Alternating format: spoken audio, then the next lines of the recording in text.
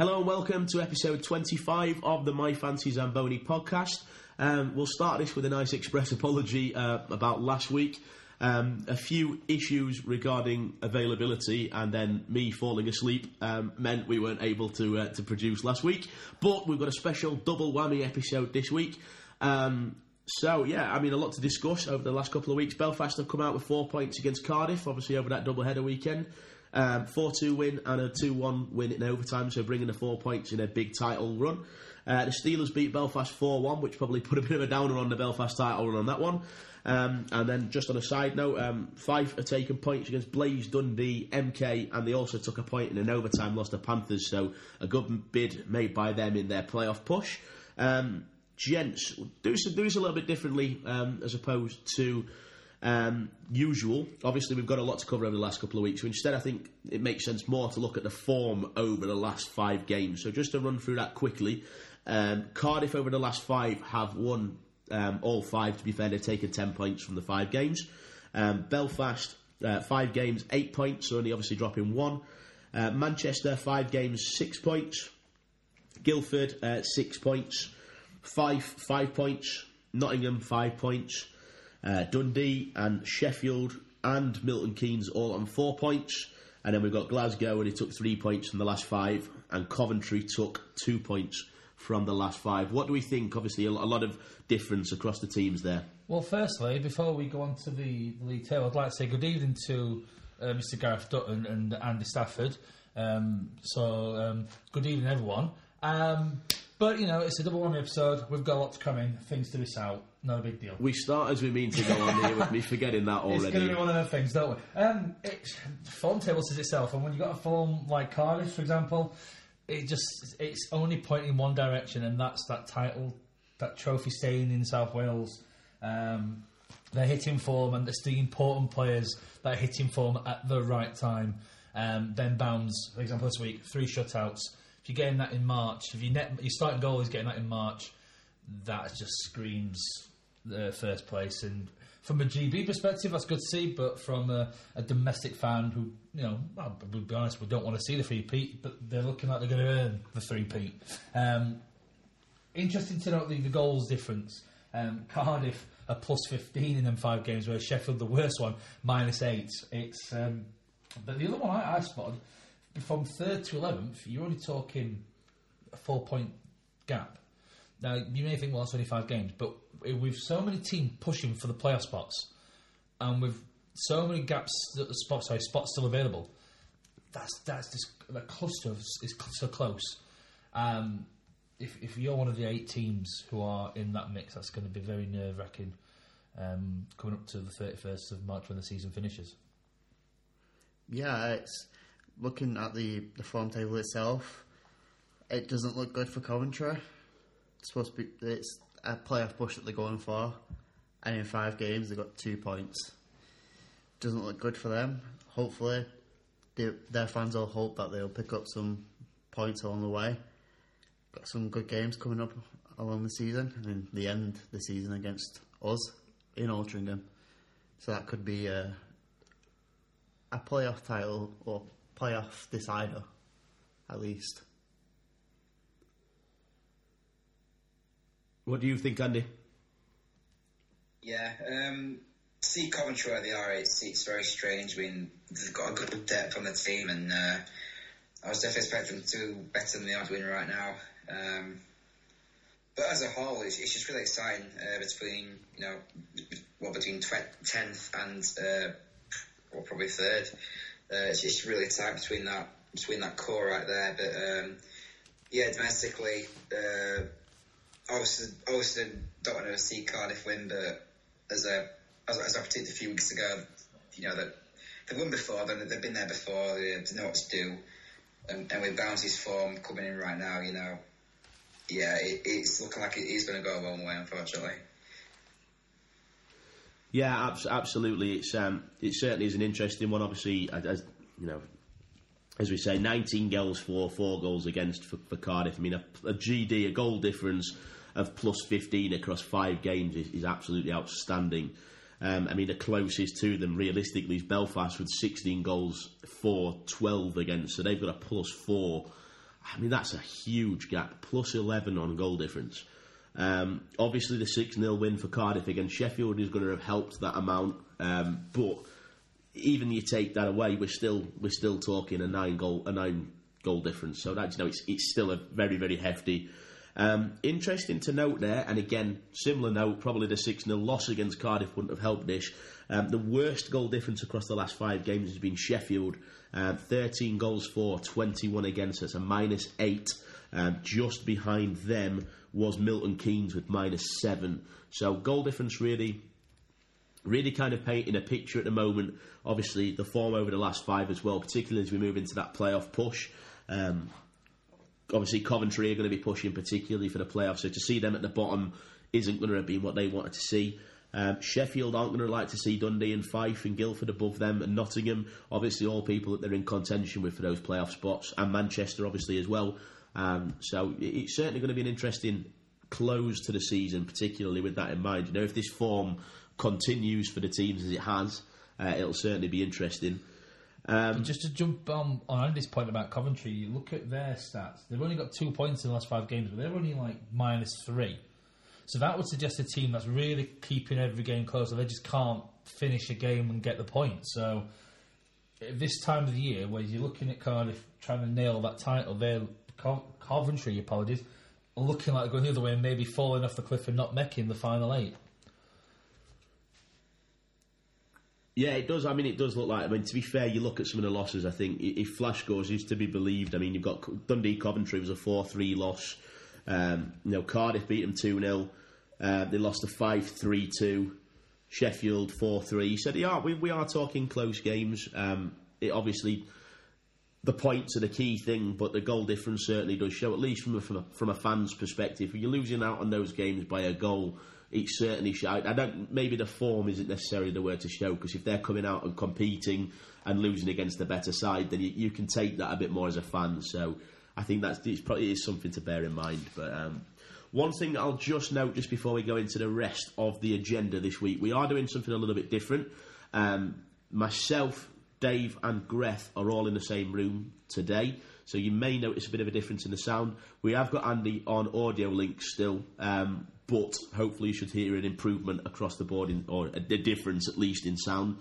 What that does mean is, obviously, we're still at the start of March. We may have a few sniffles. I think we've all got a bit of a cold at the moment, so we apologise if you hear a few sniffly noses. We apologise if you hear a few coughs, but we are powering through. Obviously, after not being able to give you an episode last week, we wanted to push through and get a recording done today. Given that we're also at our house, we have got a dog, so I apologise if at some point he comes in and starts barking. He shouldn't do, but I just thought I'd add that out there early, just as a provisional. Yes, Griff, behave yourself. Yeah. Just stick to talking today, no animal impressions, yeah? Okay. Sorry, mate. Good boy.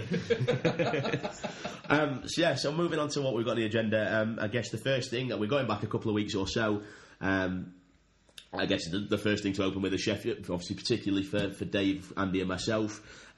Jordan Owens, he got a 3-match ban from Dops. It was a check to the head call. It was on Ben Lake, I believe. Danny Stewart going out and saying he thought it was targeted. Wouldn't necessarily say targeted, but Andy, what do you make of the 3-game ban? I think it's probably fair, to be honest. I think there was some contact, whether it be... I don't think it was properly intentional, but there was just contact, maybe accidental, but, it's still contact to the head that, 3 games is about right. And I think it was kind of provoked. I mean, Ben Lake's been on Owens' back, I think, all season, and just a few tensions boiled over, and I think Owens just lost his head for a bit and just made contact with his head. Yeah, I agree with you on that one, and it's the first point of contact was the head, which not good for Owens in that respect, but it looked like it wasn't going to be a headshot straight away. He wasn't going in for that at all. He was merely just trying to take him out of the play because Ben Lake had the puck, and as you do as a forward or as a D-man, you stop that player from getting past you. Unfortunate, but I mean, he's back now from suspension, so hopefully he should be able to help you guys out. Yeah, it weren't the best of hits. It seems to be a common theme that we've said a lot on this podcast. It's timing, and Owens' timing just weren't good. It weren't the worst hit. It weren't a dangerous hit in my eyes. It was just a bad timed hit. But once that we call it a trigger point, contact to the head, then you start racking the games up. So for me, and I say that not to try and dismiss any contact to the head. It's just it does. Once you see that it's proven, you then start. It's already a minimum of certain games, and I think 3 games was fine. Any more I think would have been harsh, if I'm honest. Yes, it were contact to the head, but it weren't a dangerous hit for me. Yeah, we've talked about this before about the how easy it is to mistime a hit, how easy it is just to make that little mistake and have it,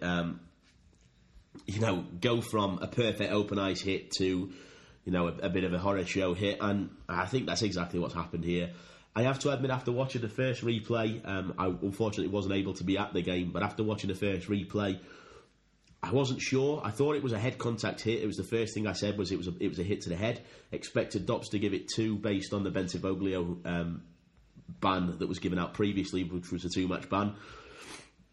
Since watching the video again, since watching it at full speed and obviously watching it in more detail, I can't disagree with the 3 matches.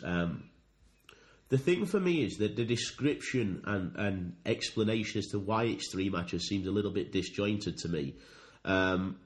Because it seems to me like Dops are trying to say this was it looks like they're almost agreeing with Danny Stewart and saying that it's a targeted hit.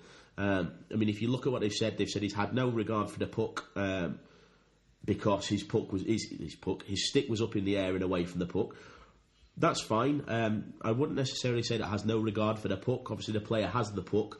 The main reason to make a body check is to knock a player off and away from the puck and to take puck control away. So I wouldn't necessarily say for me that completely shows that there's no regard for the puck. But I get what they're saying. Then that he's not had the regard to actually play the puck. But then they then say obviously the onus is on him to make a legal check. That's not disputable. That's absolutely fine. Contact was primarily to the head. It was a fast hit. He came in at speed. Lake was moving with speed. If he'd have made the hit a split second later, it would have been fine for me. He's just made it slightly early. It looks more like a mistiming to me. But they then said, in addition, Owens removed his bottom hand, left arm, from his stick, which gave his left side the ability to elevate up and into the head of the opposing player. These types of head checks are very avoidable and deemed very dangerous. So, to me, that suggests that on review, Dops think that the hit was intentional.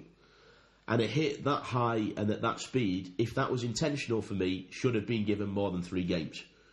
And that it seems a bit disjointed in that it's saying this is a 3-match ban, but then they're going to say, but actually you made it intentionally. I agree with the 3 matches. I just don't necessarily agree with the explanation. I think he's just mistimed it here. I don't think it was targeted per se. Lake's moving, just looking to break into the neutral zone. Owens has come in for what he thinks is going to be a nice open ice hit, and he's just mistimed it and obviously elevated into the hit, which is obviously been the downfall. But yeah, I can't dispute 3 matches. I just don't really think the explanation really hits the nail on the head. Unless has anybody got anything else to add to that? Or Sum that one up well, thank you. Fair play. The next one was, for me, just a ridiculous hit, but we'll go on to that in a second. Alex Nikiforuk for Coventry was given a 1-match ban for boarding in their game against Fife. But you know what? We'll go in the same round again. Andy, what did you think to the 1-match ban? I think you probably shared the same viewpoint as me, but what was your impression? Just 1 match for that is ridiculous. I mean, there's not been anything that I don't think I've seen so stupid by a player this season. I mean, you've got a 5 player. They're both battling to get the puck, and Nikiforuk's definitely winning that race. He's winning that race. But for some reason, he sees the 5 player behind him, and he just stops. He just stops and lets that 5 player get the puck, and then he just goes to him and just rams him into the boards in into the back, and I just don't understand that. If you're close to the puck, you're going to win it. And he was going to win it, but he decided, no, I'm just going to stop here, let him get it, then I'm going to ram into the boards. And it's just reckless and absolutely stupid. I don't know why he's done that at all. And I'm just baffled as to why you do that when you're clearly winning the puck, you're clearly getting control of it, and yet you're just stopping to let another person get it, and then just absolutely ram into the boards. And stupid, absolutely stupid. I'd go 10 games. I don't think one game was enough, and I'll tell you why I'd go 10 games. One game for the hit, 9 games for complete and utter stupidity. The biggest brain fart seen this season. Honestly, I think it summed it up well in terms of the need or lack of need. They just, at the time of the game as well, I think there was a second left. Everything about it weren't, it was dangerous. For me, the big word, it was stupidity. Dumb. And this is one of their top players who's just had a complete and utter game mentality breakdown and just done something that is just dumb. That's what you have 9 games for being dumb. For me, the whole thing baffles me. The whole incident of playing. Well, like I said, Nicky Fox winning the race for the puck. Everything about it is just dumb. And yeah. Yeah, it is completely dumb. I think it was like 2 seconds of something. It was 1 or 2 seconds, but still, you're winning the race. You just stop because you see, I think it was Cazzola going past him. Coming behind him, and then he just lets him go past him and goes, "You know what? You're winning. We're not. Take this. Have it." And it was just.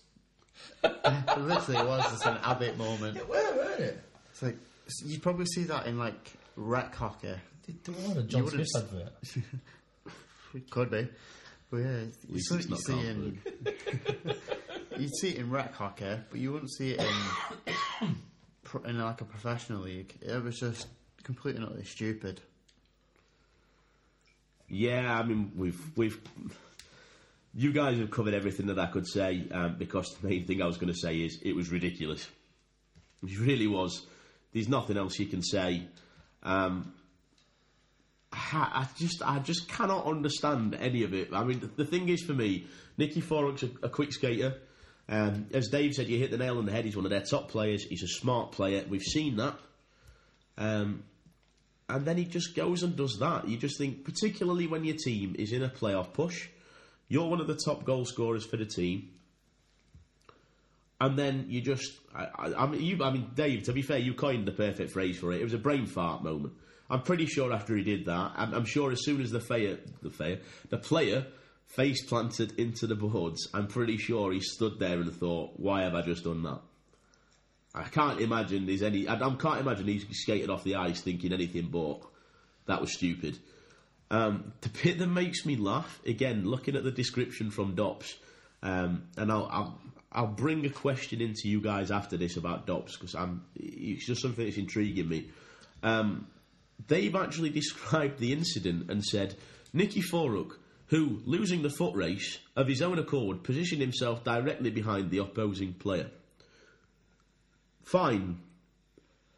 But it doesn't take into account the fact that he wasn't losing the foot race.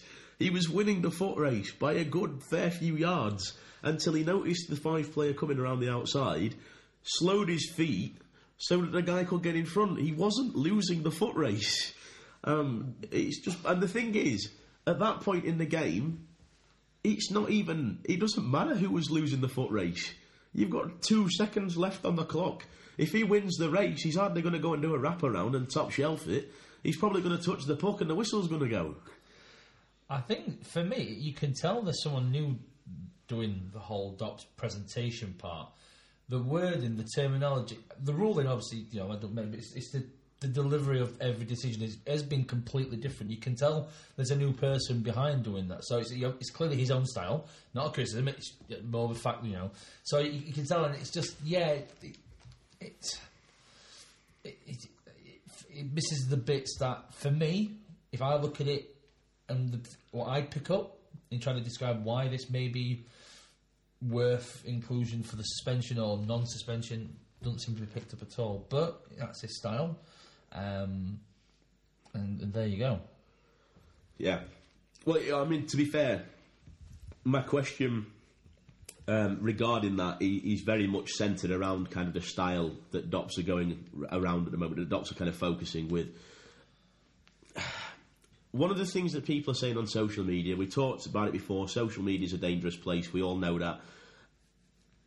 Generally speaking, I've not disagreed with the decisions from Dops. You know, I mean, the Owens hit, no issues. The Bentivoglio hit, no issues. Going back further in the season, generally speaking, and I think we've all been kind of in a similar boat. We've kind of said, I can't really dispute what Dops have said or the ban that Dops have given. That's fine. And it's the same with this incident. I'd possibly agree with you to an extent, Andy. I'd possibly add another game onto it just for the fact that he slowed his feet. And the description on Owens' hit was it was extremely avoidable and extremely dangerous. Now, there were significant implications from the hit. If the player had gone full headfirst into the boards, we could be looking at a serious injury. And, I mean, I don't see why that hit was any less avoidable than the hit from Owens. So I could see a 2-game ban for that, no issues. I probably wouldn't go any higher than 2, other than adding 9, as Dave says, for stupidity. Maybe Coventry will look more into that. But the thing for me with Dops is at the moment, and what people are saying on social media is, I assume it's probably from the fans that are seeing players get certain bans that don't match up with bans that their players have had. So maybe comparing it, as an example, a check to the head, compare it to the hit on Mosey from somebody help me out. Jayden Rissling. People are saying, like, oh, how are they coming up with these bans? Are they rolling a dice and that's how the bans are coming up? I'm not by any means saying that, but at the moment, we're not getting any description from Dops at all. They're going, oh, okay, the hit was avoidable, the hit was to the head, but the key factors are just, it was careless, there was a hit to the head, primary contact was to the head, that's about it. But they're not actually saying, we've decided this is 3 matches because... Do you know if they turned around and said, we've decided that a check to the head generally should carry a 1-match ban, but if there's an injury that arises from it, we'll add an extra match ban to 2, and then, if it's considered particularly reckless, then we'll add an extra 1. If they'd explained certain incidents like that, or like the incident with Mosey as an example, so that's a significant ban that he received. If they'd have gone, there was a hit to the head, that's a match ban. He was travelling at significant speed, that's an extra 2 matches. It resulted in an injury with a player that didn't know what day of the week it was or where he was. That's an extra ban because of the extent of the injury. Do if they'd have just set the picture, and then the next ban that comes out for a check to the head, they go, oh, Bentivoglio's got 2 matches because there was a check to the head and it was seen as a bit reckless, but it wasn't at high speed, it didn't result in an injury. I don't think you'd get people complaining, and it'd help us as fans to understand more. Would it? And this is why I say would it. It'd help the fans that want to understand. You know what, thank you for saying that, because I think you mentioned about the roll of the dice. That's just posted by people to get likes and retweets, as far as I'm concerned. I think it would be good to know how... I agree in that aspect. It would be good to know how Dops say X player gets 4 games and this is why he's got 4 games. But then you know that come later on in the season, someone gets a similar injury, and you know that person will be quick on Twitter or Facebook or whatever, social media. But he got that for that, and at the same time, I think it'd be wonderful if everyone was black and white in terms of that is it. You look at so many different incidences that has had the same injury, the same output, but they're completely different.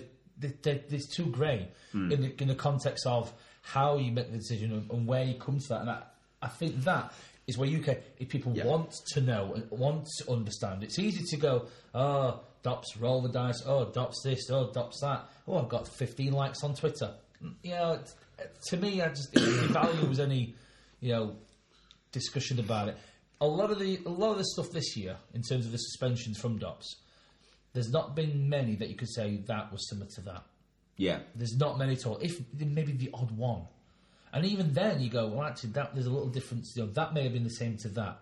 I mean, the one that consistent was leaving the bench, Cole Shudra and Ulmer from Cardiff. Say it's the only one I can think of off the top of my head that they had the same like for like incident.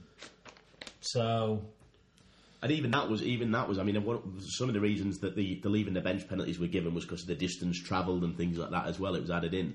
To be fair, I agree with you. It was more a hypothetical that it's kind of sprung into my head as I've seen people posting that. I agree. Basically, what you're saying is, and I completely agree with the sentiment, is that the people that are posting, oh, this is like rolling the dice, are the same kind of people that post pictures of a Jaffa cake and mayonnaise wrap on Rate My Plate and then expect people to slag it off. To me, it does strike me as people just looking for likes. But Rate My Plate. Yeah.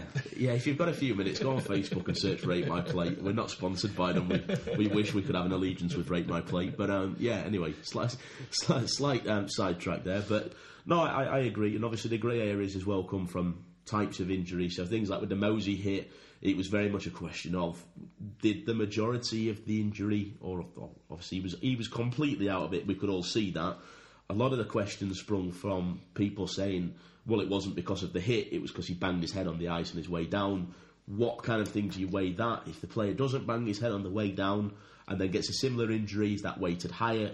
I agree, it's just something that I wondered as to what your guys' take was. What do you think, Andy? Do you think there should be a bit more black and white as to, obviously, a few more rules and procedures put in place so we know exactly how many games everything should get, or do you think the way that it is at the moment is how it is? Yeah, definitely needs to be more black and white about it. I mean, we gave them so much praise. We gave Dops a lot of praise a few months ago. They were consistent, they were thorough, and they were factual. And since then, they just seem to have gone downhill slightly, but not giving as much explanations and not being 100% factual or not being as thorough as probably they could do. So maybe it's a bit of laziness, but who knows? But I think what they should do is they need to bring out a list of criteria, and then they need to publish it, make it viewable to everyone, so everyone can look and see what games is worth this and that. So let's say if they checked ahead 3 games, that's that right at the top. If number 2 would be like maybe a charge, or as it said, Joe, distance travelled 1 game, or something like that. And then if it's like 2 at once, if you've got a player that checks someone in the head and also made a charge at them in that instance, then you add that 3 and plus 1, and it'll be 4 games. And I think that's what we need to do, and they need to make a list of it and publish it so everyone can see it and it's there. So there's no inconsistency, there's no making things up. They've got that list to look at and they can just enforce it from there. That's just my idea. Yeah, I agree. I mean, I'll throw this over to you, Griff, in a second, because I'll make it more Manchester related as well, actually, because I've got a point regarding that. Do you know the frustrating thing is, as you said there, Andy, is they do seem to have been a little bit less descriptive recently. I don't know whether that's just me and whether it's just me thinking that. The frustrating thing for me is 90% of the bans I've agreed with. And it's not a case that I'm saying, the ban's rubbish, or he should have been given more or less. It's just a case that I just look at it and go, explain. Rather than just saying it was careless, it was a check to the head, there was head contact. Just give a bit more of a reason. But as you say, there's always going to be the fans that don't want to understand. There's always going to be the fans that want to understand. It's not a criticism on either of them. Everybody's different. It forms the hockey fan base as it is. Not everybody's the same. That's fine.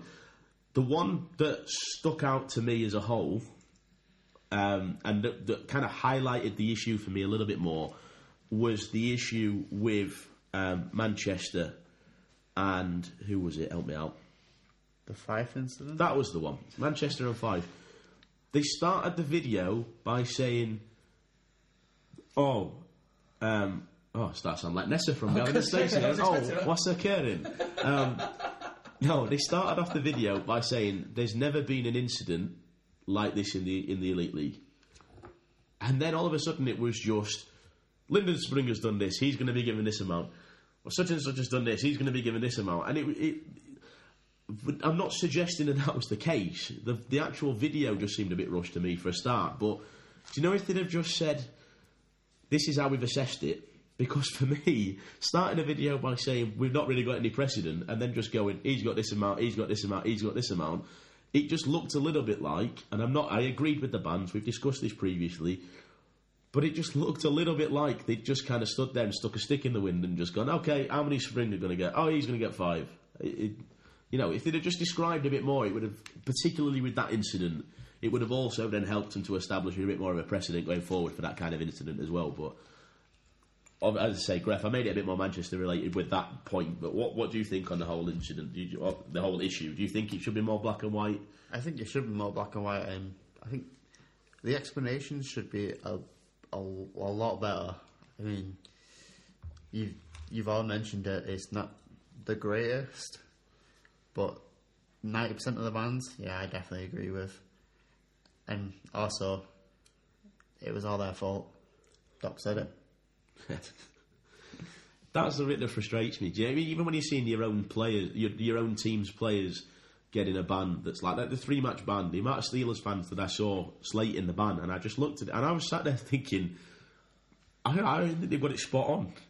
And now you can only put your argument out so many times on social media before you just look like you start to try and troll. But it's just frustrating. But people, I just think not everybody's going to agree anyway. But if they'd have put an explanation out a bit more as to certain incidents, I just think it'd help to cut out on that. But that's more as a frustration from a fan that agrees seeing all these people slate it. But moving on from that, I think we could probably talk about Dobson until we're blue in the face. So we'll move on from that to the Challenge Cup.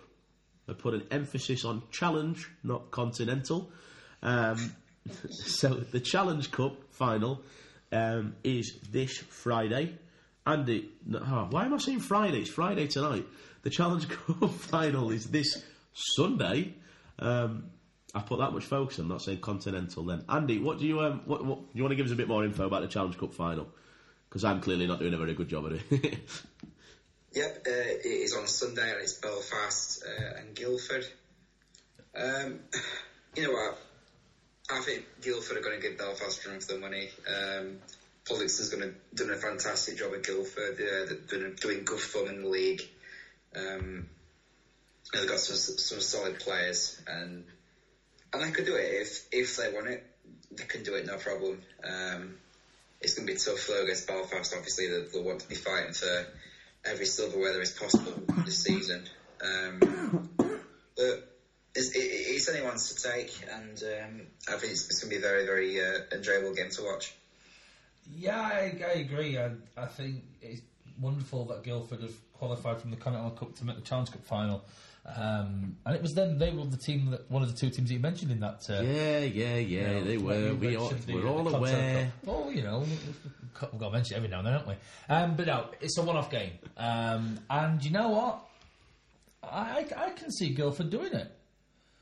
As much as Belfast have been on form recently, it's a one-off game. And you look at the talent that they've got in Guildford in terms of that lineup. They can be dangerous in a one-off game. Roll the dice, see who comes up trumps. It'll show a few things. It's the first final for a while that the hosting arena / rink hasn't had the home team play in that final. So it'll be interesting to see the attendances and that. I think a lot of tickets are still available. On a reduced price. On a reduced price now. But it's going to be, I think it's £15 on the webcast to watch the final. £15? It's like £12 until 12 early bird, £12. Yeah. Can I just say the Yorkshireman came out of Jove? He just missed out saying how much? £15. Yeah, but in fairness, you've got a good production team doing that. You'd have a better one if it was free sports. It won't cost you all. It'd be free. There's a clue in the name. Exactly. No, I think we're going to be in for a good final. Both teams play good hockey in terms of the forward plays well. They forecheck hard. They don't back down easily. They've got good net minding. I think we're in for a decent tilt on Sunday. Sunday, not Friday. Not Friday, no. Definitely Sunday. Definitely Sunday. I think it's going to be a very close game. I'd say. I can probably even see it going down to penalty shots. But that would be Please. an interesting game. Who was the Guildford goal pulled off 2 amazing moves in the shootout against Cardiff? Callie Ackroyd. Oh, Was please. it? What a surprise. Just for that alone, please let's go to penalties. Yeah, definitely. Can you imagine if it went down to penalties and then, like, Ian Waters came in for a penalty shot against Tyler Beskorowany and did, like, the Nikita Kucherov no-move straight through the wickets to get the win? Can you imagine how sick that'd be? That'd be different. Yeah, it'd be amazing. Can you imagine the celebration as well? Oh, yeah. Straight through the glass like in Nottingham. Oh, yeah. Apart from that, I think it's going to be just a good game for both teams. I mean, it'd be great for Guildford to win it, get their first piece of silverware in the Elite League, and also that'll be in the County Cup. Yeah, that'd be fun. Be interesting to go and see the County Cup if Guildford qualified. That'd be quite fun. Yeah, do you know, I agree with you guys. I think Guildford have got a team very well structured in terms of an ability to win the Challenge Cup. I'm fighting so hard not to say Continental Cup. That's your fault for bringing up the Continental Cup again. Then, honestly, I've seen a load of people on social media saying, "Oh, I think Guildford will win. I think Guildford will win," and then a load of Belfast fans saying, "Everybody hating on Belfast. It'll make it sweeter when we win." I love Belfast. We all love going to Belfast. I think I've got nothing wrong. I've got nothing against Belfast. I was rooting for them in the County Cup. I'm rooting for them in the league. I will be, to be fair, other than Bunkers, they'd probably be the team that I'd support if the Steelers didn't make it through to the Final Four in playoffs. So I have nothing against Belfast at all. A lot of respect for what Adam Keefe's done for the team as well, because he's done a stellar job there. But I honestly think Guildford could do it. Belfast turned up in Sheffield last weekend, just gone 4-1, they lost. And I have to say, despite a lot of the Steelers fans saying, "Oh, it was the best performance of the season from the Steelers," I don't think Belfast looked that great. Alright, Jackson Whistle played a good game to keep the Steelers in it. And the one thing I admired of the Giants was the tenacity. Even despite being down 1, 2, 3 goals towards the end, they fought until that final whistle. But I just didn't think they looked very strong as a team moving forward in their own zone. So do you know what? If it's it depends on what team turns up for Belfast. And you look at the team that Guildford have got. They've probably got one of the strongest defences in the league. Certainly with people with like Callie Ackroyd on the blue line. We know he can defend well, and we know he can put the points up. I honestly think Guildford have got the team that could produce the points. Obviously, they're the dark horse in it. Obviously, the odds-on favourite would be Belfast. But to be fair, either way, I don't mind. But I honestly could see Guildford doing it. Anybody got anything else to add to the Challenge Cup final, or are we moving on from that? Is that the Challenge Cup final or the Continental That's the final? Challenge Cup final. It's on Sunday. She's just like pick on Joe Day, this, isn't it? We're going to have a blooper reel just from this episode. It's just going to be me. Is it episode 52, Pick on Panther Joe? Yeah, well... Well, it's on Monday, not Sunday. You guys are all mean. You know it's at 4 p.m, right? Just don't even talk to me right now. Moving on swiftly and leaving that in the past and drawing a very thick line underneath it. We've got a moment that I think we all know is going to make Dave have a bit of a happy moment. So I'm just going to throw it over to Dave. We all know those three little letters that make Dave grin like a child at Christmas. CHL, in that order. Dave, would you like to fill us in on the CHL? Yes. You're grinning like a child at Christmas already. So with results in the Elite League, it meant that the Glasgow clan couldn't finish in the top 2. Therefore, Cardiff will spend a third season on the trot in the Champions Hockey League and will be joining the Belfast Giants, being the British representatives. playing against the likes of, just a quick one, because I know Joe likes the pronunciations, we'll go for the easy ones, Vienna, a few newbies already, the first year, next year, Graz, who else have we got? Lausanne, Biel-Bienne, and Joe's favourite. Sorry, what was that one? Biel-Bienne. It's a francophone. It's on the French-Germany border. Basically, it's the French and German bit. That's in their name. So there you go. I mean, I just wanted you to say it again. I didn't want a geography lesson, but that's fine. I'm just getting you prepped for the. We'll do the podcast next season. We'll do the. And obviously everyone's favourite Karpat. I thought you were going to say Tappara then. No, they've not. There's 3 spots left in Finland. Oh, well, let's hope Tappara get one. Obviously, what we do have is the first winners of the reincarnation of the CHL back next season in Luleå, along with Frölunda and Fagerstad. So there's also obviously the Danish champs, the Belarusian champs, Norwegian, Polish, Slovakians. Their spot still to be filled. One more in the EBBL. In Germany, Alder Mannheim, their first crack at the CHL. Munich are back for another go for being the finalists. Another spot left in Switzerland. But from a Sheffield connection, could potentially be a team called Ambri Piotra, who Steels played in the pre-season game many years ago. Just a useless fact. I was going to say, wow, a very tenuous link there. Do you know what? I have to say, Dave, I'm impressed with that, because we started this off and we wrote it on the agenda. We said, shall we just say a little quick bit about Cardiff making the CHL? And it was, I literally just thought it was going to be Cardiff have now been confirmed as the other team going into the CHL. Isn't it good we've got 2 teams going in? And literally I saw Dave scribbling down about 3 pages worth of notes, and I thought this has got to be for the CHL question. But it is great to have 2 teams back in the CHL. Joking aside, I think it's the one time that you take off your respective team's hat, isn't it, and just hope that whatever happens is we represent the country well.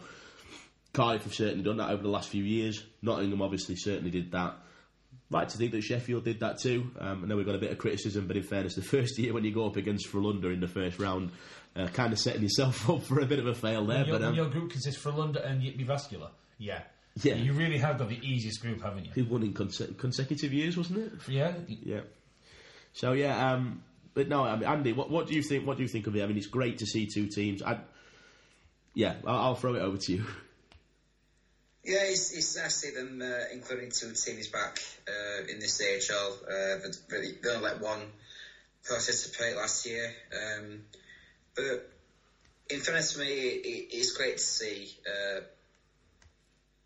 other countries in the UK, apart from England, being represented. You got Northern Ireland and you got Wales, and 2 good teams that can really do some damage. I think they can build a good squad.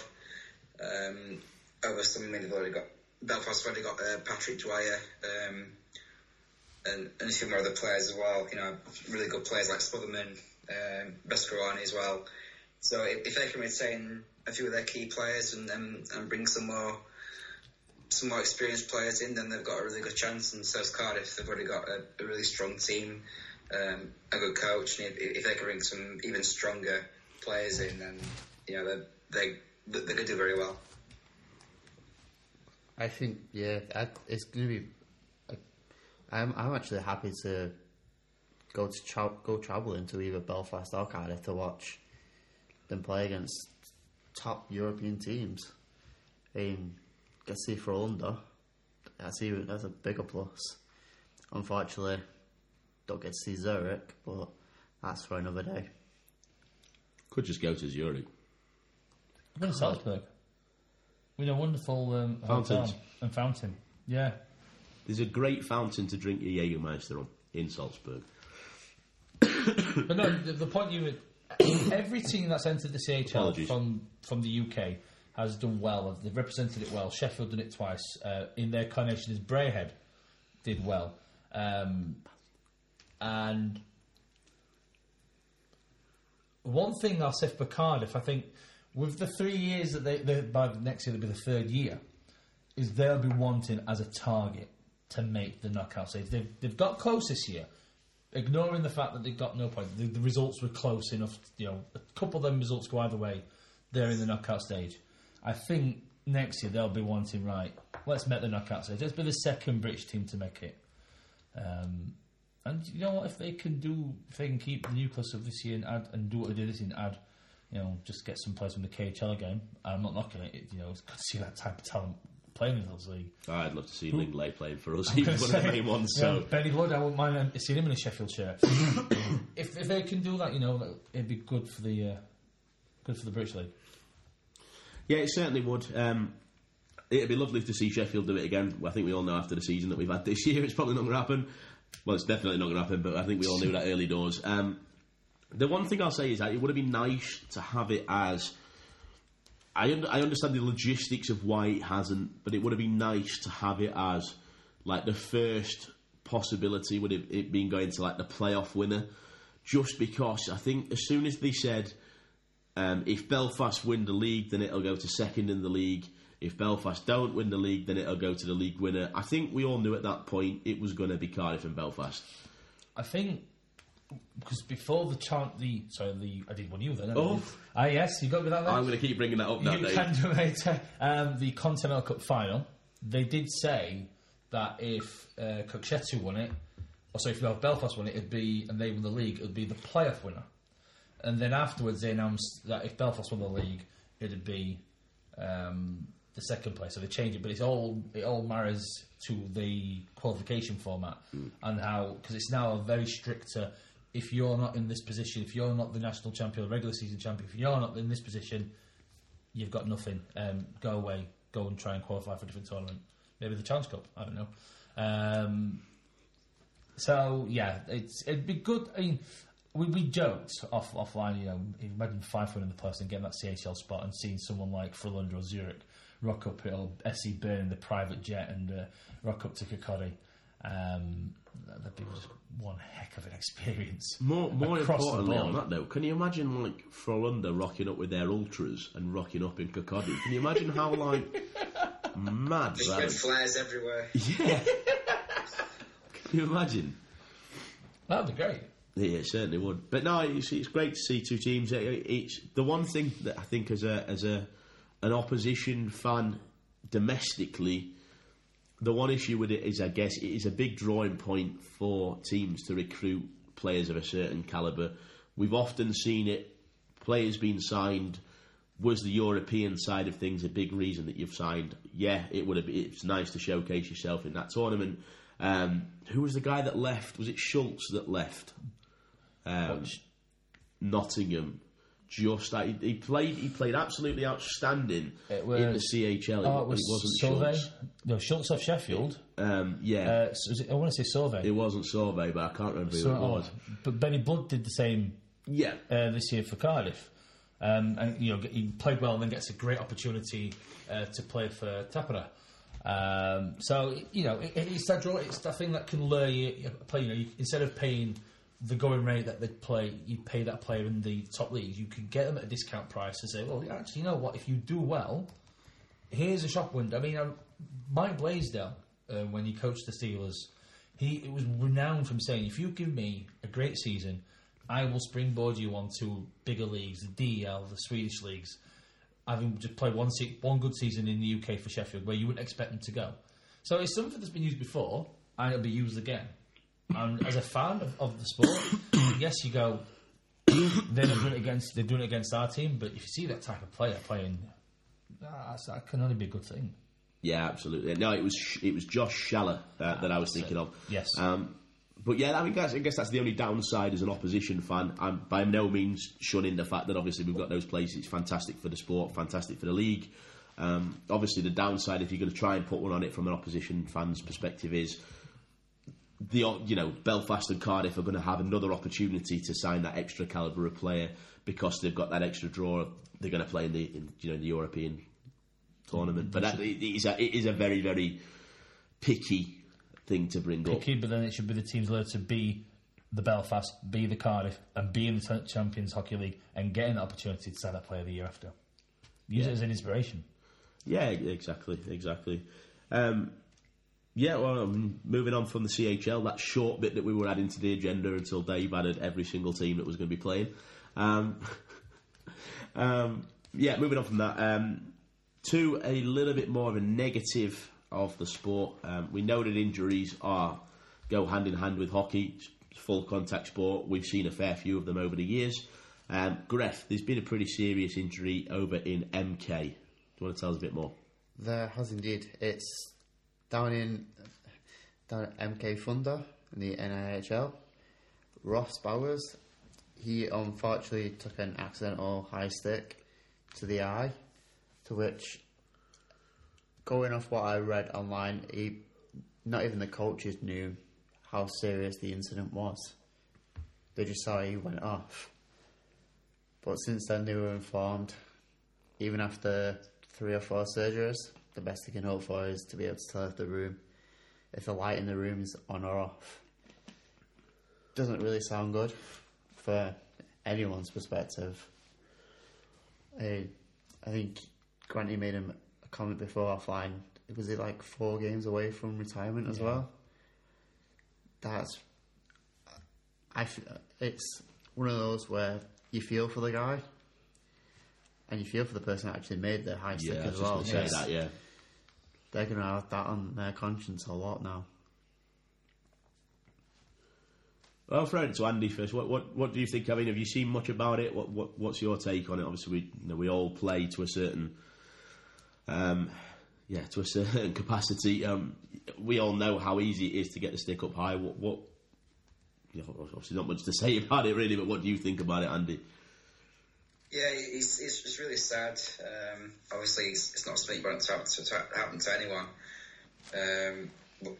Whether it be in the small leagues, rec league, whether it be even in the elite league, but it just sort of proves to point how much you take visors and things like that for granted. I mean, he did have a visor that obviously depends. Some players like to have it a bit higher than the eye line, some a bit lower. It just kind of like shows you that it is something you take for granted a bit, and it's really really sad for him and his family as well. I know I think he's got a few kids as well, so it is really sad to hear. And I think there's going to be between 10 and 20% vision that he'll get back from his eye, if anything. So yeah, it's just really sad. And obviously, our wishes are with him and his family. Yeah, absolutely. Main part you've said there, Andy. The best wishes go to him and obviously his family will be there supporting him. But one of the things that's been set up from it all by some of his ex-teammates is a GoFundMe page to help him with costs. And now, obviously, the EIHA has an insurance policy. It takes some time to process. Then things do. This is not criticism of the EIHA. It's just them type of things. Standard. It's a standard thing when it comes to insurance. It just, getting the wheels in motion takes a lot of time. He has a young family to support. Now, we all say that the hockey family is a wonderful thing, and sometimes we go and you read stuff on social media. We mentioned already how bad social media can be, but here's a great example of how social media is good. At the moment, the last time I checked, the initial target was 5,000 just to cover for a couple of months whilst the insurance got through to help support the family. They're currently just over £19,000, which to every person that's donated and are going to donate, you've done a good thing. It's brilliant, and that will help the family get through the shock of it all, and it'll just give them that support that he can then just get and recover to be able to the next stage of his life, obviously with the injuries in hand. You know what we've always said about the banter. It's just always nice to see through something so horrible, just a nice feel good story that the hockey community in this country has come together and gone, do you know what, we've got your back for a bit. Yeah. If there's more of a demonstration of the whole hockey family sticks together thing that's obviously goes around, it's hard to weigh in on. It seems daft to say what do you think about it, because obviously it's a horrible thing to happen. It can happen at any level. If the guy was playing in the NHL or if he was playing beer hockey in a charity tournament like we're playing in for All Stars, it could happen to anybody. It doesn't matter what ability you are. All that needs to happen is that stick to come up and hit you in the wrong place, particularly up in the face, and you go from whether you're a case of nearly at the end of your career, or whether you're at the case of you started your career, or whether you've not got a hockey career, whether you just play and then you go and work separately. It really does open your eyes to it as a player. It really does make you think, one slip could do everything, and it's horrible. The only thing you can say to that is, obviously, if anybody does have anything that they want to give to the GoFundMe, it is nice and easily findable. We tweeted it. We retweeted the link. If we haven't, we will look to retweet it so that you can find it on our page. Obviously, alternatively, if you search Ross Bowers, I'm sure you'll be able to find the link somewhere. But obviously, we wish him. Well, we can't really say a speedy recovery at the moment. So obviously, he's looking at multiple surgeries with not a full recovery in sight. But yeah, we wish him all the best in terms of recovery. It is horrible. We pass our thoughts on, as I'm sure the rest of the hockey community will as well, to obviously him and his family, and as we say, the guy who did it as well, because it must be. I can't imagine what the guy who I sticked him must be feeling right now as well. So yeah, absolutely horrible. We'll just stick on the whole fundraising idea for a moment, just to put a bit of a spin on it, to kind of put it back to a positive. Because it's something that's gone on since we've last recorded, and it's something that I've completely forgot about. But obviously there was the walk involved with the Simsy and Friends walk to Manchester, obviously raising money for, was it breast cancer care, or was it for prevention of breast cancer? Yeah. A charity strand that looks at the causes of breast cancer. Yeah, so they did an absolutely fantastic job. I think they hit their target. Was it 10 grand their target or something along those lines? 10 grand. They hit their target. I know that Simsy and Elliot, I think, looking on the progress that they were posting, I think they had to drop out early, but it's by no means any bad reflection on them. That is a stellar effort from both of them, because that is not. It sounds daft to say, but it's not an easy walk. So big up to them. It's not. There was a video that was put out. I'm assuming it's Redvers, who is one of the guys who looks after the highlight package in Sheffield. And you looked at it's more of a lot of the how we were going, and you could see the progress, and you could actually see the struggle. And this is by no means a criticism, but you see the struggle on Elliot's and Sims's face, and even on Neil Edwards' face, and a few of them who finished the walk. That to start early in the morning on Saturday, stop, come back to Sheffield, work the game, then go, as soon as they've all done the jobs they need to do, go straight back to the point they finished to then carry on. They've done a number of walks over the years. It's been like certain amount of mileage, rest, certain amount of mileage, rest. This was a non-stop, even without sleep. So fair play to, as we mentioned, Dave Sims, Elliot, Neil Edwards, Dean Woolley, Mark Thomas, Jamie Tunstall, who's one of the walkers, and I think a few other guest appearances. I know Rod Sarich, Ryan Finnerty did a mile or two. Oh, I have to say, the video with Ryan Finnerty made me howl at them sat in the coffee shop with Simsy saying, we're absolutely worn out. Dean Woolley saying, we're absolutely worn out. And then Finnerty just popping his head round saying, I feel fine. That just absolutely creased me up. I was in fits from that. It really did make me laugh. But yeah, no, I just thought I'd throw that in there, obviously, to cap this off, because it is a good showing. Obviously, the amount they've raised is a good showing as to what you can do and what the hockey community can do as a whole when they come together. Hopefully it carries on in the way it already has for Ross Bowers as well, because obviously it'd be nice to give him something until obviously we'll just say that insurance can come through and help him out. Unless anybody got anything to add to that, I think we can move on from that. The next thing, again, Dave's got a big smile on his face. So, and it isn't the CHL. It isn't the CHL either. That's a big thing to note. So, Gref, I'll ask you a question. Are you a big fan of pyjamas? Depends what type. Well, I mean, would you have Buffalo Sabres pyjamas if they did them? If I was a kid, yeah. Fair play. Andy, would you have New Jersey Devils pyjamas? Are you a big fan of pyjamas? I'm a massive fan of pyjamas, but probably not New Jersey Devils, because I like to change it every year. That's true, and it also end up saying Staff Road. Pink fluffy stripy ones, they're my sort of type. Pink fluffy stripy ones? Yeah. Okay, we definitely need a picture of Andy in pink fluffy stripy pyjamas now. We know one person that's a particular fan of pyjamas that he's made more popular. Apologies, I feel like I'm about to sneeze, so I apologise if I suddenly stop and sneeze. It's one of Dave's probably former favourite players in the NHL, I'm assuming. Dave, would you like to tell us a little bit more, and also why I'm randomly talking about pyjamas? Why are you talking about pyjamas? Well, because, every guy who plays sports has that childhood dream of playing for their home team or the team that they just happen to get a pair of pyjamas for Christmas. Let's assume Christmas, or maybe even Thanksgiving, I don't know, some festival or holiday time. And the guy in question is John Tavares. There you go. There's your link. For anybody listening, this wasn't like a whole way of us telling you that we've suddenly been sponsored by a pyjama firm. Actually, it was more for only telling us he likes pink fluffy pyjamas. Sponsored by Primark. I feel like that's the whole thing to take out of this. Is just Andy liking pink fluffy pyjamas. It gives us a lot more, yeah. So John Tavares went to his home team in Toronto from the New York Islanders. Why I'm smiling, because I'm an Islanders fan.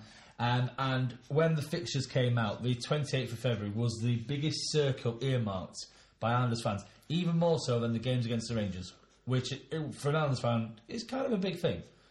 Made bigger that they moved the game from the Barclays to the old building at the Coliseum. The whole build-up, the whole week, was all about this return. Now, we've seen many players who've spent years and years at a franchise leave and come back and get worthy, thank you and applause from the fan base. Marc-Andre Fleury had a very touching video from the Pens when he went to Vegas. I think probably was in tears. There's been many NHL players that have had that, and Tavares did get the video. It was a good video. Not that you could hear it. No, you couldn't hear it at all. And why couldn't you hear it? Because the fans decided to make their feelings known in any way, shape or form that they weren't happy with Tavares. Now, I've asked to raise it not because we beat the Leafs 6-1 that night, but it was more about the fan participation. Because, as I say, the whole week was built up about Tavares. You can Google the names given to him. We'll not venture too much in talking about him being a snake and whatnot. Well, just make sure your safe search filter's set to pretty lenient if you're going to Google the names that were given to him now. Warm up. As soon as he hit the ice, that's it. This whole atmosphere of this game being bubbled up already, bang, straight away. The boos and cries was from the off. Rubber snakes thrown on the ice, jerseys thrown at him as he's walking back to the locker room. And it's kind of started that atmosphere and build up to a certain chance will not repeat. Again, YouTube is your friend. YouTube's your friend, but there's no ambiguity. But it led to an atmosphere that you've never heard in an NHL arena, even over the TV. My friend, the friend who was at the game, and he said it's the loudest he's ever heard that building in 25 years. And it was all built up. Now, again... It's normally because they don't have much to cheer about. The thing is, you're not wrong. Now, I'll mention again, we beat the Leafs 6-1 that night. But the thing I wanted to raise was that fan participation, that fan element of...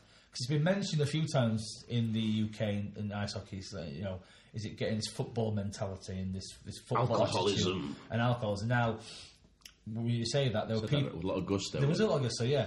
There were people tailgating before this game, 7 hours before face-off. Good effort. So, raise our glasses of water to him. Clear Guinness. Clear Guinness, yeah.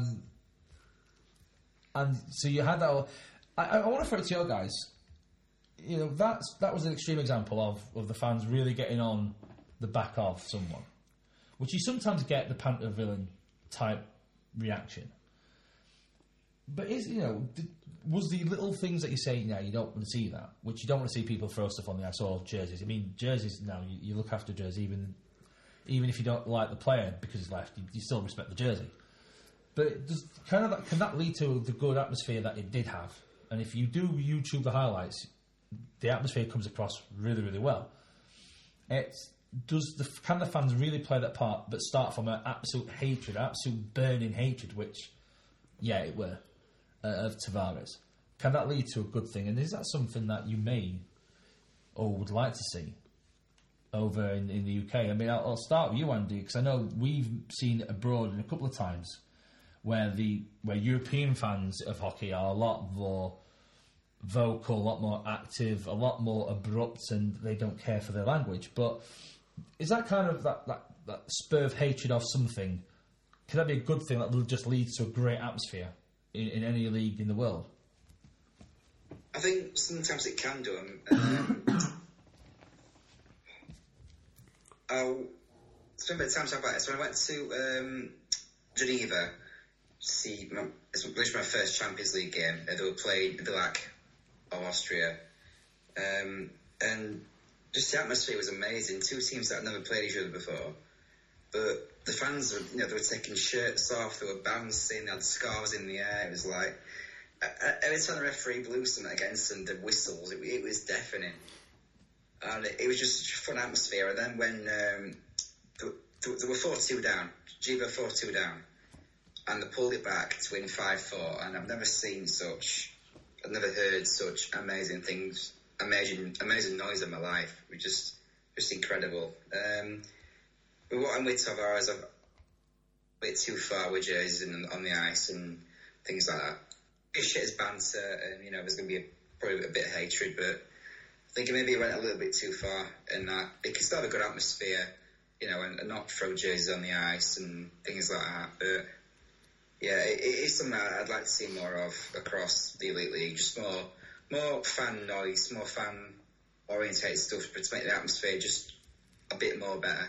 I'll say one thing. I don't think many people realise just how much hatred there was of him. I mean, when I went over in October, the amount of jerseys doctored that was Tavares 91. I expect you expect the odd 5 or 10, but we were talking in the hundreds. And it's one of the things I don't think until you see it and experience it you don't actually understand. But I mean, say Joe, we were in Salzburg for the Champions League game, and obviously Gref, we was in Budapest for the World Champs, and different examples of the European culture of fandom that creates that atmosphere.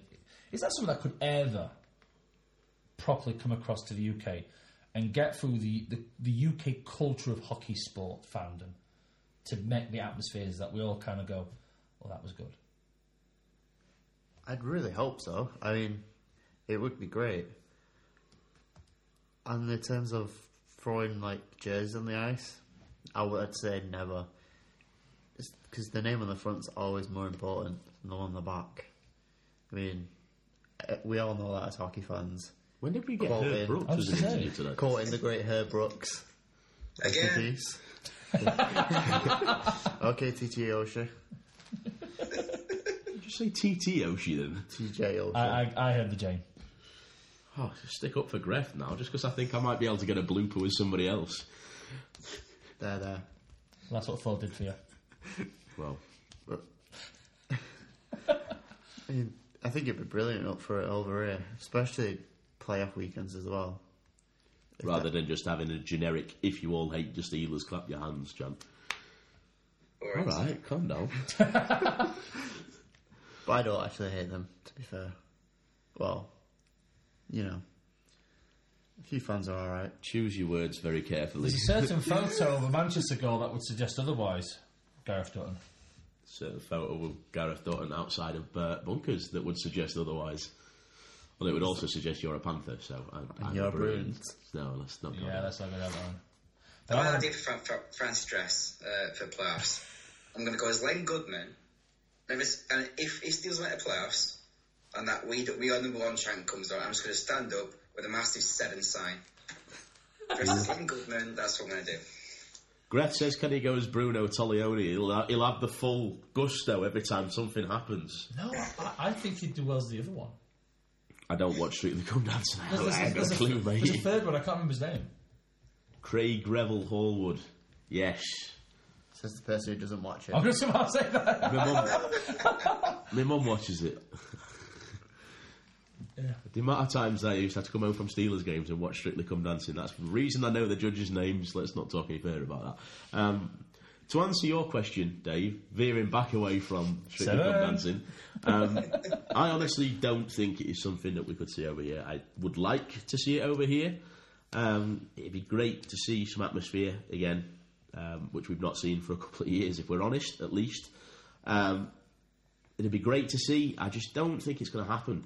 I think we're too focused on taking offence from things or objecting to things at the moment as a whole across the league, across all the fan bases across the league. I think there is a contingent in each fan base. I'm not by any means saying any fan base is different. I'm not by any means saying everybody thinks like this, but I just think there is a contingent in each fan base that is just too focused on objecting to things and being offended by things. Oh, the guy 6 rows behind me was talking to his friend and he may have dropped a few F-bombs. You just think, well, you could have seen that in the local McDonald's. Like, you can't stop that. To be fair, I don't really want to see chants like across an arena involving like swearing and things like that. I think it's quite from the whole family sport aspect. The one thing I like about that is that people can feel comfortable to take the children to games without them being exposed to a lot of that. As I say, you can't control what the two people behind her are saying, but it's nice not to have a whole arena chanting it. But I just don't think it's going to happen. I mean, I sit at the arena thinking, when we're coming on the ice, the arena should be fully blacked out. We should be having the music blaring out, so when the guys are coming on the rink, you know, they know they're coming onto the rink and they know that it's going to be a difficult game. The atmosphere is going to be there. They know where they're going. But that interferes with too many people's conversations, so we have to turn it down. And you just think, we're at a hockey game. Rank it up, get some atmosphere pumping. But at the moment, and it's not just Sheffield; it's across a lot of arenas. You just think we just need to try and do something to invoke an atmosphere again. I honestly don't think it'll come anytime soon. I'd like to see it, but with regards to the jerseys on the ice, on the flip side, the Yorkshireman comes back out on me again, says, I hope that those people bought those jerseys from DHgate, and I hope they weren't like £180 NHL official jerseys, because that makes me want to cry. You get triggered by that, won't you? There's a lot of people getting triggered about the stuff with Tavares. I am not one of them. That does kind of set something off inside of me. The kind of, how much? That kind of sets off when you think, why would you throw that on the ice? But to be fair, I'd say the same about a £30 knockoff jersey from DHgate. Yeah. So, I have to admit, though, the plastic snakes, they did make me laugh. I know that, generally speaking, it's not good to see things thrown on the ice, but as a whole, the plastic snakes was pretty funny. I did see one funny suggestion, which was if Tavares scored a goal, he should just stand in the centre of the ice and do the snake arms thing, which I thought was quite funny. The one thing that highlights to me about the Tavares incident was just people that think he cares. Like, it's great to see. The atmosphere was great. It was fun. It was brilliant to see the response from the Islanders fans. For those of you that don't know, the reason for the response was Tavares well and truly, I think this is the one time where I can actually accept the phrase, Tavares well and truly threw the Islanders under the bus. He begged and begged and begged to be kept rather than to be traded towards the end of the deadline for the trades. Obviously, he became a free agent at the end of the year. Begged and begged to be kept. He wanted to stay in New York. Absolutely no question. The deadline ends. The season ends. Time for a new contract, and he goes to Toronto, which means the Islanders get naff all for the guy that was their franchise player. So there's a lot of hatred and a lot of justified hatred towards him. But fair play to Tavares, with the contract is always very nice, and very nice. He'll buy him a load of pajamas, but and you've got to maybe he could get matching bed sheets. Just like he was as a child, yeah. Just like bring back older. But no, you've got to look after yourself as a hockey player. So I don't fault him for that. But everything else, yeah, throw him under the bus. It is quite. Just to explain the pyjamas thing as well, because I appreciate we keep going back to this pyjamas theme. Was it they post a picture of him or something like that in Toronto Maple Leafs pyjamas? I think he tweeted out saying it's nice to go and play for your childhood team or something like that. Yeah, and he puts a photo of him as a 4 or 5 year old, and he's all bed linen and everything's decked out in Toronto Maple Leaf stuff. Yeah, it's his hometown team, isn't it? Toronto. It is, yeah. You can understand why he's gone. It was just, do you know if he'd have said, I'd probably stay, but if I get an offer from Toronto, then I'm probably going to go. They could have probably sorted a trade out with Toronto at that point, and I think Toronto would have jumped at the opportunity then. It would have just given the Islanders something for Tavares, but First round pick, 9 years of making the team become a bit more relevant to get nothing. and then all of a sudden they stormed the league without him. It's hilarious. Couldn't make it up. Why have we mentioned that we're at the top of the Metropolitan Division? Yeah, he's still going to do that fall in playoffs, so Who it's cares? fine. Why do I feel like you're going to turn up in one? You're going to be one of those people that turns up in like division champions t-shirts or something. We've already said this on this podcast. I don't think it'll happen. No. Well, we'll see. Maybe you could have division champions pyjamas. Now that... We'll get you some pink fluffy ones, Andy. Don't worry. Hey. Rounding back onto topic swiftly, because we're going away from the leagues to the NHL and then to our preferences in pyjamas. In terms of fan participation, the one thing that I wanted to just highlight, just briefly, at the end of this month, so the 27th of March, is the Sheffield Uni / Sheffield Hallam varsity game. It is one of the best atmospheres of a hockey game I've seen in the country. It's just unreal. I believe it was the best-selling varsity event outside of North America, which is just outstanding. Obviously, I appreciate all the other unis across the country will have similar events. The reason I'm picking this one out is for the scale. I think within 6 hours they'd sold out the arena. 5-6 hours, yeah. They'd sold out the allocation in the arena. We were lucky enough to get tickets, but it's madness. We've tried for the last 2 years to get tickets and we haven't been able to get tickets. It just sells out at the blink of an eye. So it's not like we're saying this to try and tell people to buy tickets, because to be fair, you've probably got next to no chance of getting them. But the reason that I want to bring this in is because it is an atmosphere in a domestic, in an English hockey game like you've never seen before. It is literally one side of the arena Hallam, one side of the arena Uniov, and just chanting abuse at each other for the whole game. The game that I went to nearly had to be called off because there were too many people throwing beers onto the ice.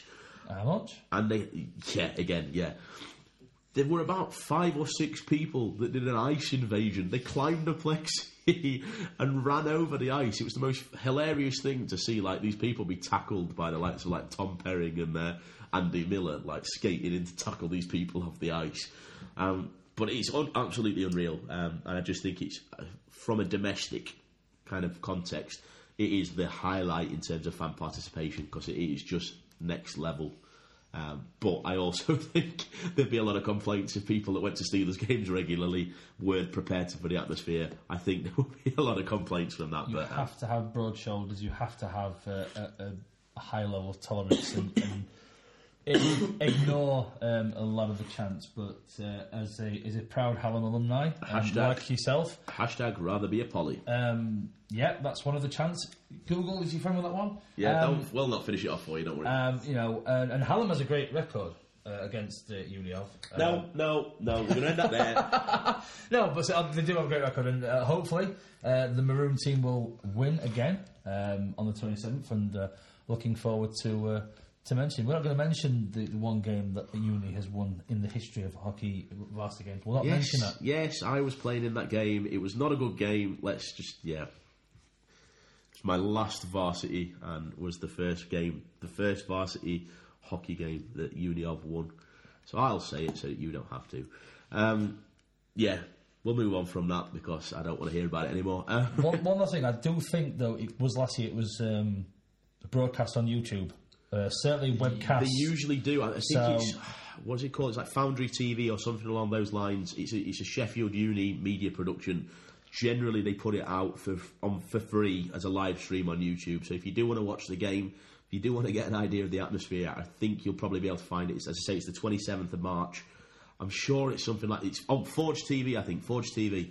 Either way, you should be able to find it if you search the Sheffield varsity game. You should be able to find it on the 27th of March. And also, there is the seconds varsity. The seconds varsity it's on a smaller scale. It's at Sheffield, to be fair, tickets are generally available on the door for that. But it is it's a good game. £2 a ticket. £2 a ticket for that one. And to be fair, a lot of the time as well, there are a fair few players that play non-checking all season and then are told they can hit. So there's some great hits that normally go on. 21st of March, for those who are unaware of the date. £2 Sheffield. I would recommend, if you weren't lucky enough to get a ticket for the main varsity at Sheffield Arena, get a ticket for that one. It is still a very, very good game. I'll say that as a bit of bias because that's the one I played in. Anyway, moving on from that now, we're not being asked to promo that. We're just kind of two Hallam alumni that kind of wanted to plug that in. So the last thing on the agenda before we head over to the prediction side of things is something that I wanted to bring up because it's something that's reared its ugly head for me a little bit too much over the last couple of weeks. Is criticism of the referees. I have no issues with referees being criticised. Pretty sure on a regular basis at games I said, why is that not being called? Oh, it's ridiculous. Oh, how have you called that? We all do it. But it's going a little bit too far for me at times with people spending the next week just going, oh, such and such is from this place, so he's clearly biased. Oh, such and such is clearly ignoring this. Oh, how is he not called this? He's a cheat. Referees have to make a decision based on what's in front of them in a split second. They have goal line technology to help them decide on goals for things like whether it crossed the line, whether there was goalie interference, things like that. Don't know if you can use them for high sticks or not yet. I'm not sure. Gref, you're probably the better person. No. Not yet, no. So, they have that help. They can't video review things. The amount of times I've seen fans complain, like in Sheffield, obviously we've got the luxury of having the screen. And the amount of times where I've seen fans saying, how can he not just look up and watch the replay? Because he's not allowed. They've got to make a decision based on a split-second incident. Whether you agree with it or not isn't the argument. But the one thing that seems to have gone out the window recently is the appreciation of the fact that without them refereeing the game, there wouldn't be a game. And that's the bottom line. So I just thought I'd throw that out to you guys, see what you think. So honestly, it has reared its head so much over the last week on social media. One of the things I'll throw in, when I used to do commentary on MCN Live, because I'm like you, you'll be like, how on earth has it been called? And you try and look for where the referee is. You see an incident, you think that's a penalty, you try and look where the referee is. Is his view blocked? Was he looking at somewhere else? And this is the time where there's one referee, not the two referee system we have now. I think the other thing to mention, these referees are human, they're not robots. So they're going to make mistakes, just like we all do in our own jobs. And also, what you've got to remember is refereeing as a whole, as for years, did not have the investment, the training, the development, the management to help them become better referees, to become more consistent referees. So we are going to see, we've seen a lot of referees that are first year elite league referees, and you kind of go, I've never heard of them before. You've not even heard of them in the old EPL or the IHL. And there's been a few times this season where we've looked at each other and gone, who? But one thing, this is one that I laugh at, and people go, well, how they must know more than we do, and actually, yeah, they do. The IIHF do their allocations for World Championships and major club tournaments, and British referees do get these allocations. I think there was 14 or 15 officials. I mean, in fact, we've got Andy Dalton, who's at the World Championships in Slovakia. So, and we've got other referees in 1B, women's top level. In fact, we've had a British referee do the Olympic final, women's 2014, and she was also the reviewer of the game, the final in 2018, Joy Tottenham. So we've got these referees who are getting these grades. And is it just laziness, or is it just let's post this and spend this week post it for likes and retweets? I understand you can go to the game and try and understand it and just be a fan of that, but for the organisation that runs our sport, even the NHL has an understanding of what the IIHF does. For them to go, we've reviewed your referees and we think a fair number of them are good enough to do this. If they're saying that, why is it that a lot of fans are like, man, they're rubbish? It doesn't balance out. If we were maybe getting one or two make the grade, you could kind of slowly understand the argument. But with the numbers, I just don't understand the logic of the argument.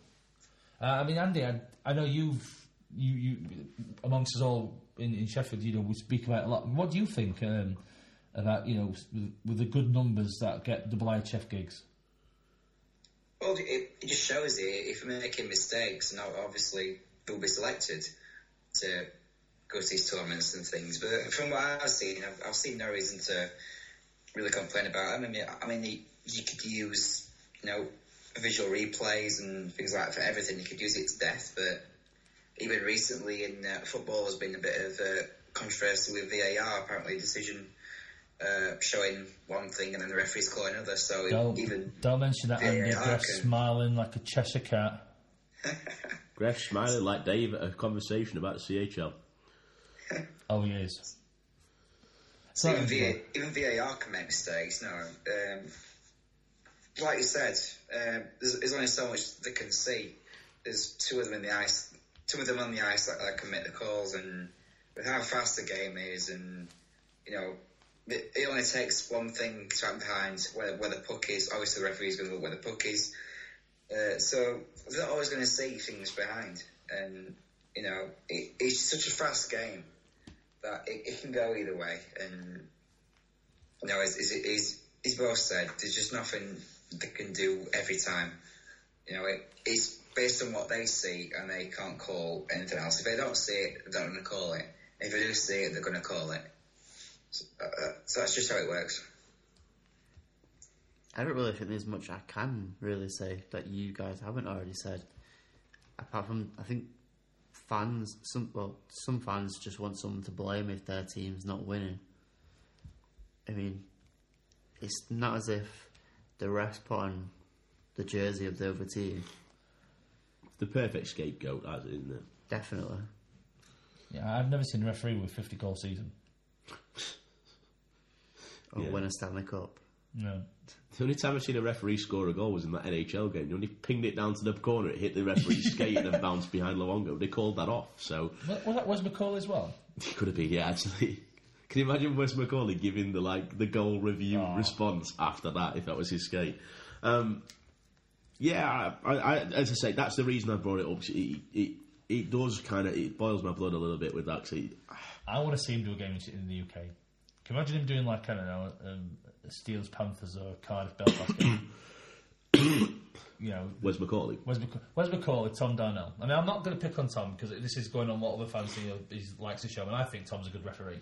But imagine, put them two together. Imagine them two putting on the way that Wes McCauley announces decisions. Can you imagine? But no, that's the reason I wanted to bring it. I agree. Do you know what, Andy? You made me think, actually, as you said that about VAR in football. The NHL saw the perfect example where the other thing that annoys me with regards to referees is when people complain about a decision made via video review.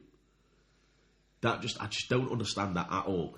The decision has been video reviewed. The decision is no goal. Oh, how can you call that no goal? Well, because they've watched the video and determined from the video evidence that it wasn't a goal. How can we as fans that are sat 2 blocks up and 6 rows from the front, or however far up in the building that we are, or whatever angle, how can we turn around from that one instance, from whatever angle we are, and say that decision you've just made based on video evidence is completely wrong? Because, like Greff said, you've got to have someone to blame. Exactly. The other thing for me is obviously referees may miss things on both sides. It's how you adapt to getting the power plays, getting the penalty kills, not getting the calls that you want to make, that you think should have been made. It's all about that adaptive thing. And generally speaking, the team that comes out with the better power play statistics, the better PK statistics, are the teams that, relish the opportunities that they get from the penalties and, do their best to limit the damage from the penalties that they take. That's the issue, but I don't know. But no, there was one issue in the NHL. It was between Boston and San Jose. Boston put in a goal. I think it was in overtime, but I'm not 100% sure. Boston put in a goal which was very, very, very close. Either way, the angle that was shown wasn't the angle from directly above, so you can't fully tell if the puck crossed the line. But it was very similar to the game-winning goal in overtime for Belfast against Cardiff in the most recent doubleheader. It was millimetres either way. and it went to video review. The decision was no goal. And from the angles online, it looked like it had gone over the line, but as I say, it wasn't the best angle. But that's in the NHL. That's in the big show. That's where they've got, literally, they have like millimetre perfect cameras to show you whether a player lifted his skate a millimetre off the ice. And that's in the NHL that people are disputing it. We're in the Elite League, we're still making progressions, and yet still we're complaining about the ability of the referees and things like that. I just think it's just such a backward argument. You're always going to get that panto villain style approach to referees, and I know in Sheffield they're always. I think you can tell when no one knows them because they don't get the traditional welcome.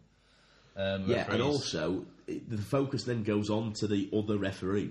The amount of times where I've been sat in like Sheffield or Coventry when we went to see the GB game, the GB Riga game, the amount of times where I heard people around us shout, "Oh, for God's sake, Darnell, why have you done that?" And then you look at it and go, that was the other referee. That wasn't even Darnell. Well, he could have told him that he was wrong. He was at the other side of the ice. Like, come on. You can tell when people don't recognise the ref because they just focus everything on the one they know. But, yeah, sorry, it ran over. It's just... I appreciate that referees have good games and bad games, but... it's the other people, it's the people suggesting that we should be making progressions to try and improve the level of officiating. Like, people don't think the league are already looking into trying to improve the level of officiating. But bear in mind, the league don't control refereeing and the refereeing training. It's all done by ISOC UK. And if anybody does, and I say this in a respectful manner, if anybody does the research, they'll know that this year has been so many strides made on the progression of referees, on the training. I mean, they never normally have a mass-wide inter-season camp, and I think they've had at least one, maybe two. But they've got them all together, and there's now the funding there that's now been moved to them. So, like I said, it's going to be a few years where the lack of support from whoever will still be in existence, but it'll come, and we've got referees in the system who have been supported, trained up. Like you said as well, if fans are going to complain in the NHL about referees, I've sat shouting at the TV, which is probably not a good thing at 2:30 when you're watching an NHL game live at 2 a.m. in the morning. But I've sat shouting at the TV before, and how have you missed that? And you look at it and think, this is the NHL. Why am I shouting? Well, for a start, why am I shouting at the TV? But you look at it and go, whoa. This is the big show. This is the league that everybody aspires to be like, and I'm sat complaining about the referees. It just happens. You're always going to, the referees are always going to make a decision. Sometimes it's a 50-50. Sometimes it's one where you go, oh, I could call that, but it might be a bit harsh. And then you're never going to please both people in that scenario. So I just thought it was something worth flagging up, because I think the referees deserve a bit more respect across the league, because it's such a hated job that they do. And it's so important, because without them doing it, there wouldn't be a sport. That's the thing to focus on. You slate Darnell as much as you want, but without people like Darnell, Perring, Smith, we wouldn't be watching ice hockey week in, week out. But yeah, anyway, we'll move on from that, because I could talk about that forever. The last thing on the agenda, so we've not really posted out for questions this week. We will post out next week. We'll also do any retrospective ones as well. Obviously, I know that we had a couple on the week that we missed, so we apologise if you've asked a question and we've not dealt with it. There's some good questions as well. There were some good questions, if memory serves me right. So yeah, we will go back and try and find those, and we will go back. We'll do our best to address all the questions retrospectively as well. If you have got any questions, send them in to us via social media. It's at MFZ Podcast on Twitter. It's My Fancy Zamboni Podcast on Facebook. So do send us any in. As I say, we will look back to address the previous ones as well. But just with this being a double whammy episode, we just thought we'll not address them this week, and then obviously we'll move forward for the next episode. So the last thing on the agenda is predictions. I'm going to try and get all the teams right this time. We're already on a winner because I've remembered to do predictions. So let's just see if we get all the teams right. So we'll go in a usual order. Andy, then Gref, then Dave, then me. And then we'll just work through the games. There's not many, to be fair. There's only 7 games coming up, and I think we've already given our predictions for one, but we'll just recap on the Challenge Cup final. So the first game Saturday is Milton Keynes versus Coventry in Milton Keynes. Andy, what do we think? I think, given Coventry's record, I think MK could pull this one off. I'm going to go Coventry. Kind of split from the start. Dave, what do we think? Milton Keynes. I'm with Greff. I think the playoff push, with how close games have been for Coventry, I think they'll get the wins they need, certainly on a Saturday. The next game is Nottingham versus Dundee in Nottingham. Nottingham. I'm going to go for Nottingham. So I think the one thing that's key about this is Nottingham are pretty secure in at least a playoff position. I know that obviously they're going to want to get as high up in the table as they can to obviously secure the best matchup. But Dundee is still very much in the fight. So I guess it's a question as to who wants to win more. We've seen Dundee pull off some good results. But with this one being in Nottingham, I'm going to go with the trend. I think Nottingham will get this one. Wouldn't surprise me if Dundee got a point, though. The last game on Saturday is in Sheffield. It is the Steelers versus the Flyers. Steelers.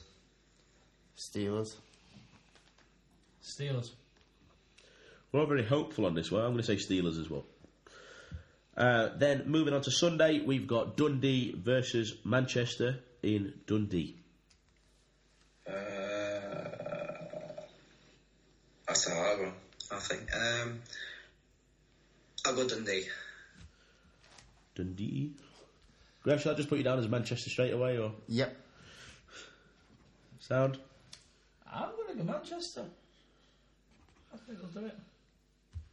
It's a difficult one again. Manchester's form's been really good over the last 5. I think they were third in the 11 in the last 5 forms. So it depends on whether you think that's going to carry over. It's in Dundee.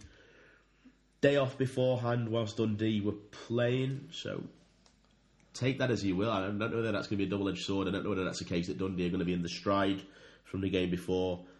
Given it's going to be a hard game against Nottingham, I'll go with Manchester as well, I think. Big difference as well, there's no 80s party, so they ain't got that vibe. Right, no, there's no 80s party, which is why I'm going for Dundee.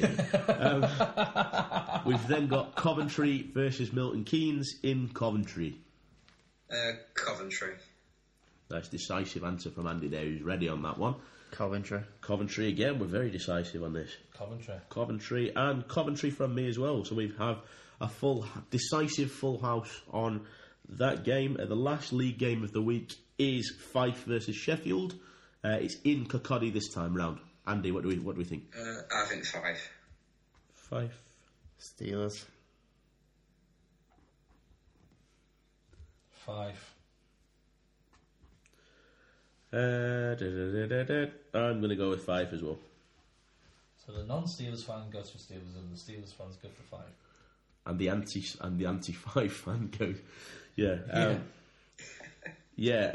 Then we've got obviously just the Champs Cup final, Belfast versus Guildford. Yeah, tough. Not so decisive on that one then, Andy. No. It is, in fairness. I think Belfast will do it. Guildford.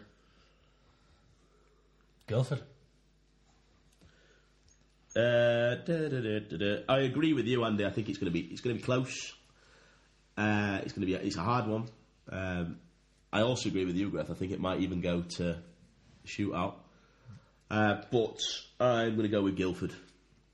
As I said before, I think they've just got the right team built for this kind of competition. And then maybe they can progress through to the Conti Cup so that I can actually say that Guildford are playing in the Conti Cup next time round. But yeah, that brings us to the end of the predictions. Nice and easy, nice and short and sweet this time round for the predictions. Thank you to everybody for listening in. I apologise, I know I've been coughing throughout. I have been trying my best to stop, but yeah, we've on the flip side, we haven't had an appearance of a dog, so that is that's a good thing. We're not had any barking, and Greff's kept his animal impressions to himself. Well done, Greff. Well done, Greff. Good boy. But yeah, I think that brings us to a close for this week. So, Andy, thank you very much. Thanks again, Joe. Thank you. Pleasure as always. Dave, thank you. Thank you very much, Joe. Enjoyment as ever. Always. Just wish everybody would stop slating me. And well, as long as you mentioned Continental Cup, it's Challenge Cup, isn't it? You set me off coughing now. And Greff, who is Gareth Dutton, thank you very much. Thank you very much for having me, Joe. No problem. Apologies again for the lack of episode 25 last week, but thank you to everybody for listening to another episode of My Fantasy Zamboni. Thanks a lot.